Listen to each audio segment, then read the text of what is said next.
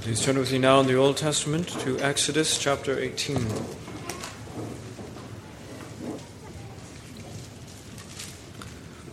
Exodus chapter 18. And Jethro, the priest of Midian, Moses' father-in-law, heard of all that God had done for Moses and for Israel his people, that the Lord had brought Israel out of Egypt. Then Jethro, Moses' father-in-law, took Zipporah, Moses' wife, after he had sent her back, with her 2 sons, of whom the name of one was Gershom, for he said, I have been a stranger in a foreign land. The name of the other was Eleazar, for he said, the God of my father was my help, and he delivered me from the sword of Pharaoh. And Jethro, Moses' father-in-law, came with his sons and his wife to Moses in the wilderness, where he was encamped at the mountain of God. Now, he had said to Moses, I, your father-in-law, Jethro, am coming to you with your wife and her 2 sons with her. So Moses went out to meet his father-in-law, bowed down and kissed him. And they asked each other about their well-being, and they went into the tent. And Moses told his father-in-law all that the Lord had done to Pharaoh and to the Egyptians for Israel's sake, all the hardship that had come upon them on their way, and how the Lord had delivered them. Then Jethro rejoiced for all the good which the Lord had done for Israel, whom he had delivered out of the hand of the Egyptians. And Jethro said, Blessed be the Lord, who has delivered you out of the hand of the Egyptians and out of the hand of Pharaoh, and who has delivered the people from under the hand of the Egyptians. Now I know that the Lord is greater than all the gods, for in the very thing in which they behaved proudly, he was above them. Then Jethro, Moses' father-in-law, took a burnt offering and other sacrifices to offer to God, and Aaron came with all the elders of Israel to eat bread with Moses' father-in-law before God. And so it was on the next day that Moses sat to judge the people, and the people stood before Moses from morning until evening. So when Moses' father-in-law saw all that he did for the people, he said, What is this thing that you are doing for the people? Why do you alone sit, and all the people stand before you from morning until evening? And Moses said to his father-in-law, Because the people come to me to inquire of God. When they have a difficulty, they come to me, and I judge between one and another, and I make known the statutes of God and his laws. So Moses' father-in-law said to him, The thing that you do is not good. Both you and these people who are with you will surely wear yourselves out, for this thing is too much for you. You are not able to perform it by yourself. Listen now to my voice. I will give you counsel, and God will be with you. Stand before God for the people, so that you may bring the difficulties to God, and you shall teach them the statutes and the laws, and show them the way in which they must walk and the work they must do. Moreover, you shall select from all the people able men, such as fear God, men of truth, hating covetousness, and place such over them to be rulers of thousands, rulers of hundreds, rulers of 50s, and rulers of 10s. And let them judge the people at all times. Then it will be that every great matter they shall bring to you, but every small matter they themselves shall judge. So it will be easier for you, for they will bear the burden with you. If you do this thing and God so commands you, then you will be able to endure, and all this people will also go to their place in peace.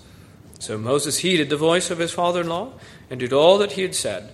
And Moses chose able men out of all Israel, and made them heads over the people, rulers of thousands, rulers of hundreds, rulers of 50s, and rulers of 10s.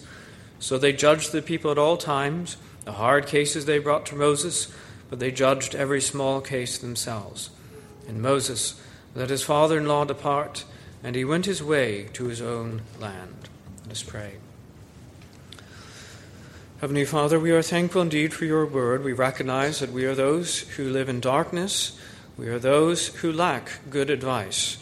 But we are thankful that your word gives us perfect and inspired advice and indeed command and good example. And Lord, how we pray that you would enable us to use these things to our profit. And we pray, Lord, that we would consider the greatness and the perfection of the provision that you've made for your church. And Lord, that we might receive of it to our salvation and to our well-being until we go to our place in peace. We ask this in Jesus' name. Amen.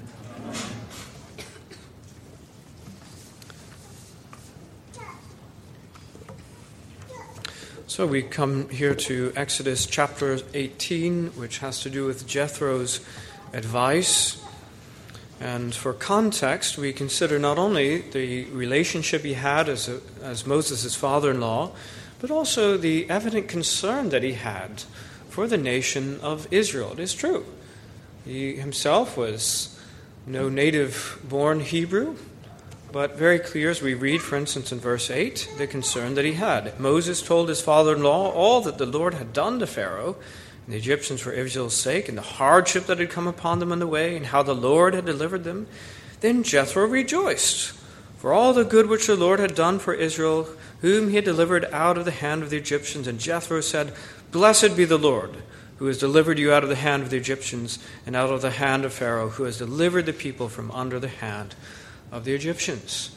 He has a personal concern for Moses, and he has, yes, a concern for the whole nation. Now, his advice has to deal with a specific problem, and having heard the chapter, you know what that is. That Moses was personally dealing with the people. He was, in fact, all the people, it seemed, in one way or another represented, were before him, from morning till evening, with all their many little difficulties and issues. And in the words of Jethro, they were going to wear themselves out. The next day Moses sat to judge the people. The people stood before Moses from morning until evening. So when Moses' father-in-law saw all that he did for the people, he said, What is this thing that you are doing for the people? Why do you alone sit, and all the people stand before you from morning until evening? And Moses said to his father-in-law, Because the people come to me to inquire of God. Well, in verse 17, the thing that you do is not good. Both you and the people who are with you will surely wear themselves out. And he proceeds then to give Moses some good advice about the organization of God's people in order that Moses would not be worn out, in order that the people would not be worn out, but rather that they would be well governed and would come to their place in peace. Now, what do we think about this advice coming from one who, in essence, was a pagan? Well, as I say, it surely seems like he is embracing the word of the Lord. It surely seems that he is receiving the good news of redemption, that God has provided redemption for his people. When he hears about it, he rejoices and he praises God about it. What do we call that when we translate that into New Testament terms? We call that person a believer, actually. When you hear about the redemption purchase in Christ, and maybe I come to you and I say, oh, look, it's my father-in-law. Let me tell you about the Lord, that he has purchased redemption for his people, and I myself have been freed, and I've been saved from Satan and all the works of the devil and my own sin. And if he rejoices and says, praise God, praise the Lord for the redemption that he's given, well, he's surely not too far from the kingdom and may well be a believer. So that's one aspect of it. Another aspect of this advice that we have to understand why it's good is because this is, as we're going to consider in the applications, the way God has designed us to be. God has always designed for mankind to be under good and orderly authority structures, even as he's enshrined them and incorporated them in the whole universe. So he has always created for his people, both in terms of the state and in the church, to be governed in such a way. So Jethro is not speaking some new and unheard of thing. He's only applying some principles that really in one way or another have been around since creation and using them in a specific instance. And he qualifies what he says with the statement, and the Lord, in essence, confirmed this. The Lord be with you. I'm saying this, but he's leaving the room for the Lord to confirm it because he's not in the position of God. And it seems to me that God did confirm all this in putting it in his word, and Moses enacting it, indeed, to the blessing of the people. And I think that we can rightly take that this is the word of God. Yes, it originally came from Jethro, who originally was a pagan. But I think in God's goodness, this is the word of God for good church government. Now, one other little qualification, because I'm calling this sermon Jethro's Church Government, I want us to understand truly that it's not exactly the same thing as New Testament church government. It couldn't be. Why? Because there had to be a place for Moses at the top, because Moses was a type of Christ. Now, Christ, we know, is the head of the church. He's the one who truly governs his church. You must believe that. Whatever we're going to say tonight about church government, believe me, what we say in the Word of God, what we hear in the Word of God, what we say in our confession, and what we really believe is that Christ governs his own church by his Word and Spirit. That's true. And Moses, as a type of Christ, had to be seen at the top. That's different with the New Testament church. We don't have some figure like a pope at the top of these things. And so what we see there is not exactly the same as what we have in the New Testament, but all the main essential features are there, and I want us to see them in our time tonight. So this is Jethro's church government, and there are three salient elements. There are three main points here. An educated church, qualified elders, graded courts. Educated church, qualified elders, and graded courts. If you ever wanted to know what Presbyterian church government is, by the way, that's exactly it, those elements in play. So first of all, there needs to be an educated church. There's the first part of his advice, actually, in verse 19. Listen now to my voice, I will give you counsel, and God will be with you. Stand before God for the people so that you may bring the difficulties to God, and you shall teach them the statutes and the laws, and show them the way in which they must walk, and the work they must do. It begins with teaching, that they might know the law of God. Now, it's an intellectual teaching, the statutes and the laws, so it's very clearly a kind of transmission of knowledge in theory. But beyond that transmission of knowledge in theory, there is also the more practical aspect. And show them the way in which they must walk and the work they must do. This is the totality of discipleship. As Moses is both the intellectual and the theoretical knowledge, but also the more practical knowledge that they need to know in order to make good decisions to live their lives. And you can imagine how this works. If you have an ignorant group of people that don't have a clue, they're going to constantly be coming to Moses with every little thing because they're living in a foolish way. They're going from one side to another down blind alleys. They're tripping over one another in these things, and they're certainly encountering many problems. And the first thing that needs to happen is that they learn, that they be educated. And notice that this is for the whole church. You may have read this in a sense of teach the ones that you're going to appoint as elders, but that's not actually the case. It begins with the whole church. And this is the comprehensive teaching program in the whole counsel of God that is necessary in order for this church government to work, either back then or now in the New Testament church. You can't have a good functioning church government the way that God has designed it if the people don't know the law of God. Now, of course, we know that there are some who would actually withhold the law of God, withhold the word. There are churches who actually want to keep the word of God from the hands of the people, because there would soon enough be a check to the unchecked power of those who have placed themselves in authority and have usurped the authority of Christ in the church. But no, we're the opposite. We must have an educated church in order for this to work. And biblical church government demands and only functions when you have an educated church that knows the Word of God. Everyone knows the Word of God. And this alone is going to greatly reduce the burden of cases and all the pastoral problems that come before the elders and come before Moses, because they'll know the Word themselves. Now, an inevitable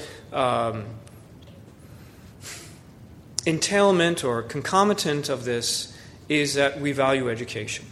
All right, so God's people from all that time long ago, we know that the covenant people of God according to the flesh, the Jews, have always valued education. Up to this very day, they value education. And we ourselves, as God's people, God's covenant people according to the Spirit, we value education. Now, the world doesn't do it for the right reasons. The world does it for economic benefit or some other sort of thing that they come up today for who knows what.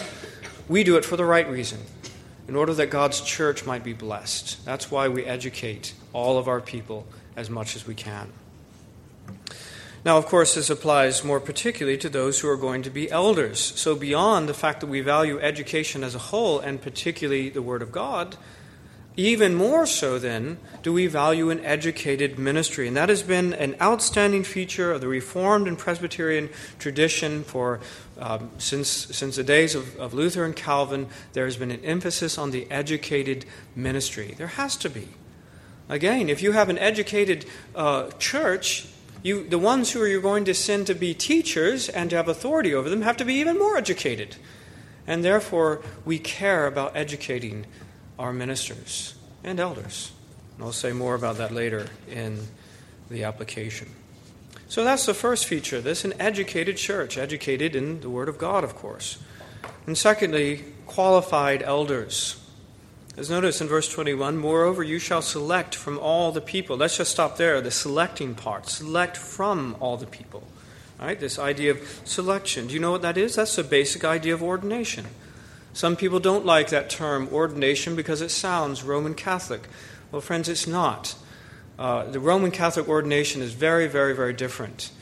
And it is a wrong idea. The idea, though, of the church selecting from among itself those who are qualified to be in office is what God has intended from the very beginning. So there is a selection, there is an ordination, and they have authority in the church that is different than the generality of the people. And let me say that there were, by the way, already elders, because in verse 12 it says, Aaron came with all the elders of Israel to eat bread with Moses, his father-in-law, before God. There already were elders. So the problem was not that this is some brand new concept.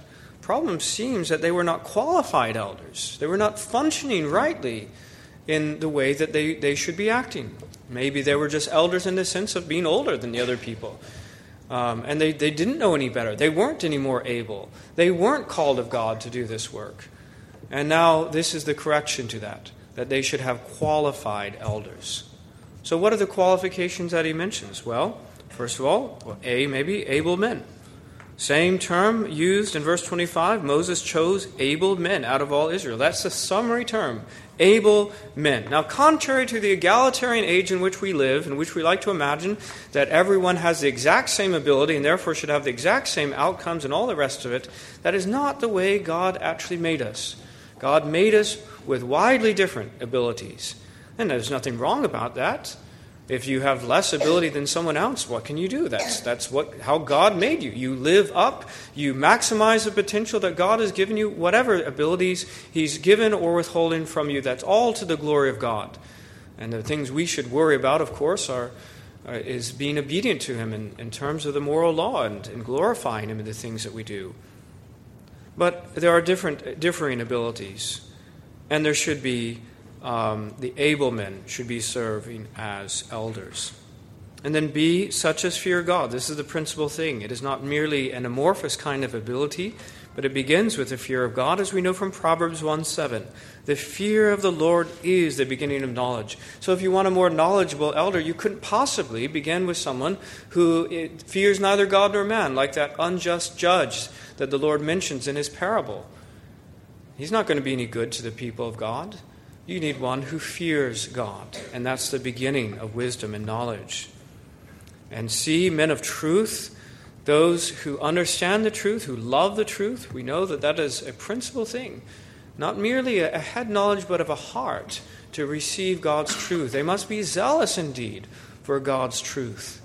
That's what the church unfortunately sometimes lacks. When the church gets weak, we turn to men who don't really care much about truth and have their priorities elsewhere and easily turn to error. But no, these must be men of truth, and D, hating covetousness. Hating covetousness. Because in all times we know that a bribe is the great enemy of justice. And these men served not only in the ecclesiastical sense for the church, but deciding matters of the civil government, because those two things were together in Old Testament Israel. And if they were susceptible to covetousness, then that would turn their heart away from judgment and justice, as the Word of God says. And then E, let us consider the way these things match up with the qualifications for elders in 1 Timothy. So you know that in the New Testament church government, we have qualifications for elders given to us in 1 Timothy chapter 3, and I'll just read them to us. A bishop then must be blameless, the husband of one wife, temperate, sober-minded, of good behavior, hospitable, able to teach, not given to wine, not violent, not greedy for money, but gentle, not quarrelsome, not covetous, one who rules his own house well, having his children in submission with all reverence. For if a man does not know how to rule his own house, how will he take care of the church of God? Not a novice, lest being puffed up with pride, he fall into the same condemnation as the devil. Moreover, he must have a good testimony among those who are outside, lest he fall into reproach and the snare of the devil. Now, the New Testament, as is frequently the case, is more fulsome, more detailed, but really those things in seed form are to be found in the 4 items that I mentioned here in Jethro's advice. These are the qualifications, and these are the things that the Church of God back then and now and for all time must seek out, men who meet these qualifications to serve as elders. Well, we have a educated church, we have qualified elders, and finally then we have, thirdly, graded courts. Graded courts. And I mean not that they're marked, but meaning that there are some at this level and some at this level and some at this level, at different grades and levels of organization. It says in verse 21, "And place such over them to be rulers of thousands, rulers of hundreds, rulers of 50s, and rulers of 10. That's what I mean, the different grades that you find. And that's what Moses did. He chose able men out of all Israel and made them heads over the people, rulers of thousands, rulers of hundreds, rulers of 50s, and rulers of 10s. In this graded organization, which is absolutely necessary. You understand that there were a couple million of people, by our estimation. It's not possible, even as Jethro said, for one man to even understand what's going on among all these people, let alone to adequately govern them. And so it is God's ordinary way then to set government at each level. And I'm going to mention this again in the application, but the way it finds embodiment in New Testament church government is that you have general assemblies and synods and presbyteries and sessions governing God's people at the different levels. And each one of these acts to the extent of their own competency, right? And let them judge the people at all times, then it will be that every great matter they shall bring to you, but every small matter they themselves shall judge. You see the idea. If the ruler of 10 can handle the problem, the ruler of 10 does. The ruler of 10 can't figure it out, he sends it to the ruler of 50 and gets up. And if it's a really, really difficult, tricky matter, it eventually makes it all the way up to Moses, who makes then that decision on behalf as he is led by the Spirit of God. So this is the idea of graded courts in God's church.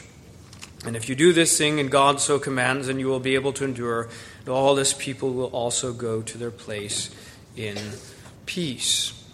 Because that's the result of biblical church government in action, is that there's peace.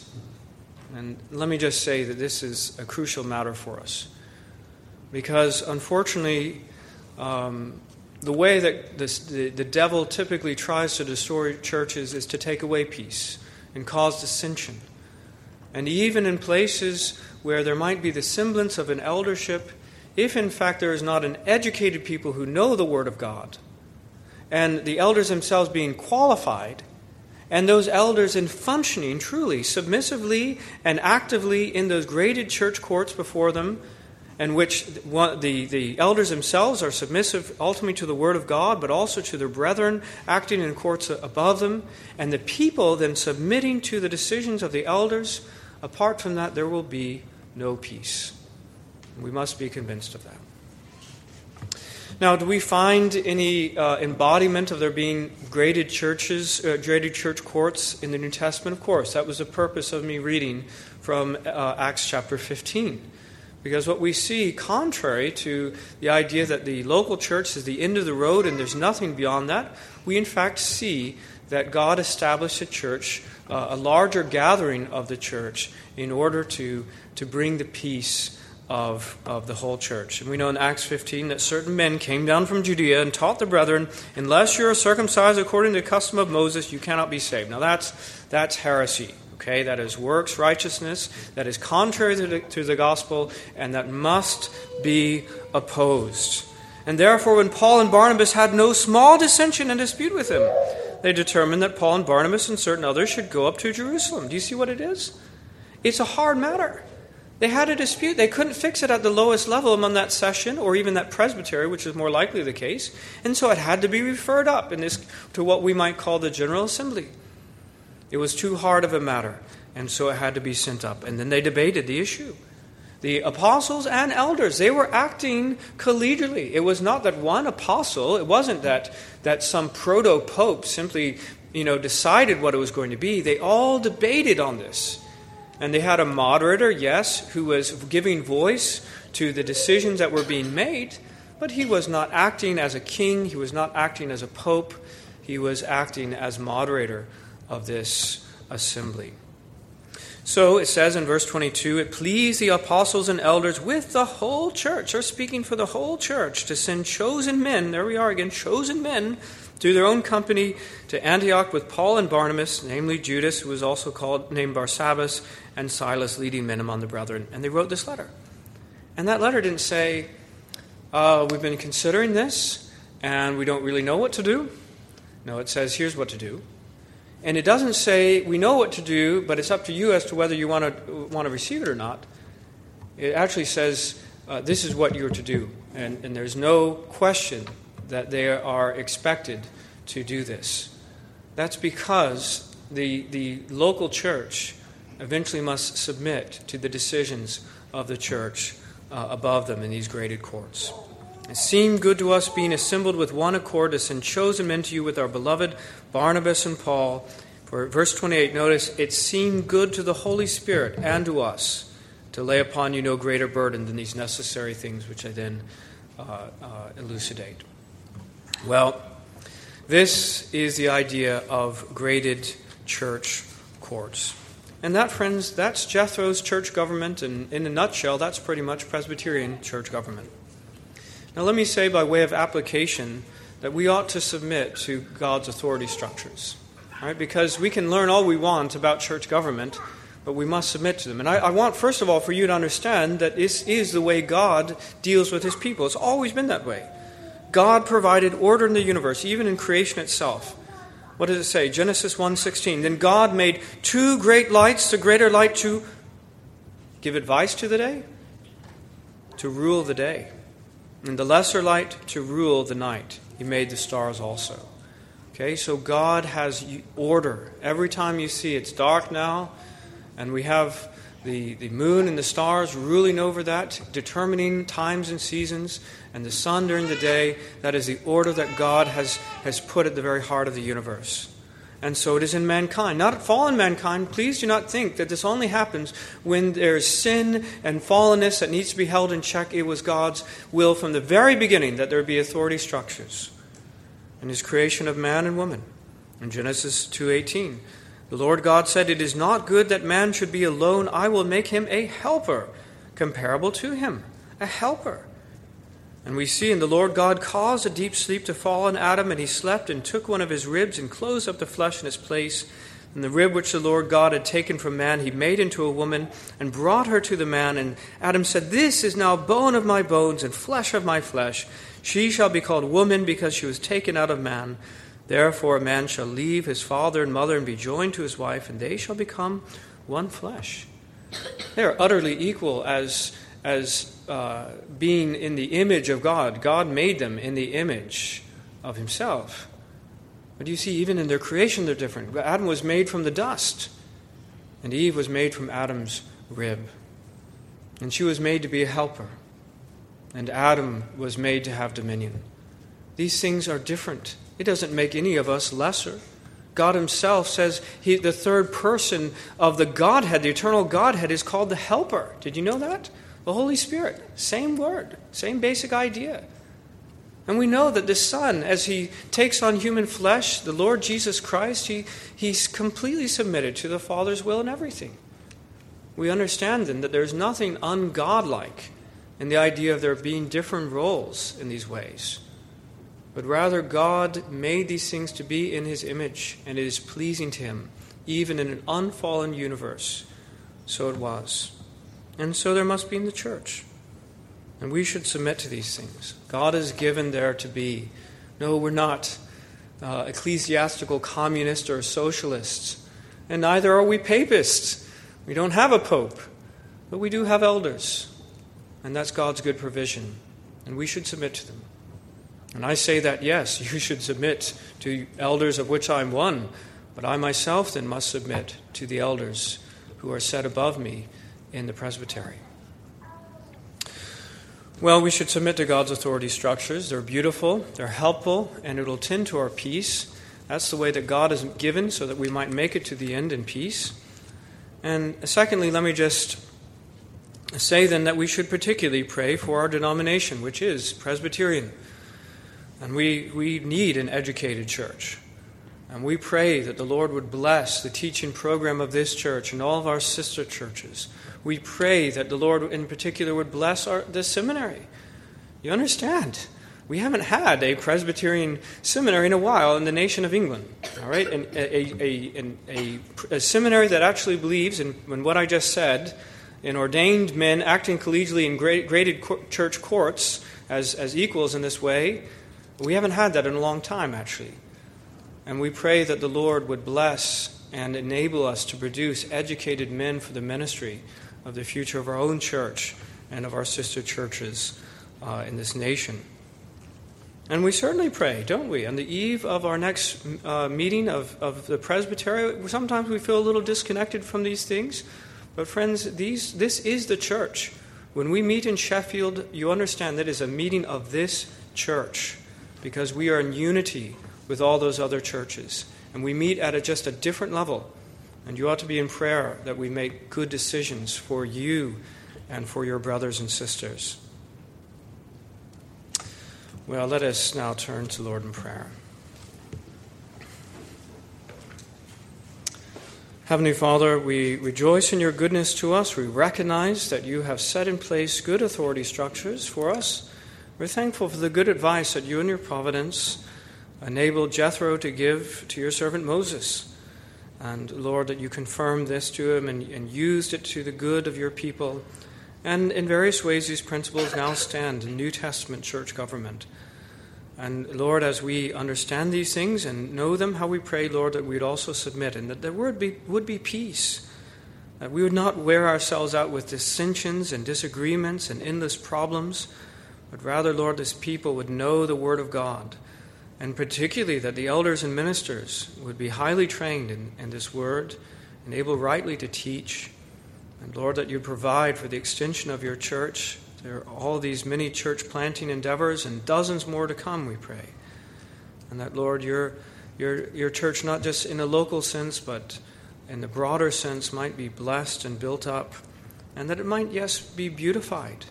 Not only functional, Lord, but functioning in the way, the perfect way that you have ordained for her to be. We pray this in Jesus' name. Amen.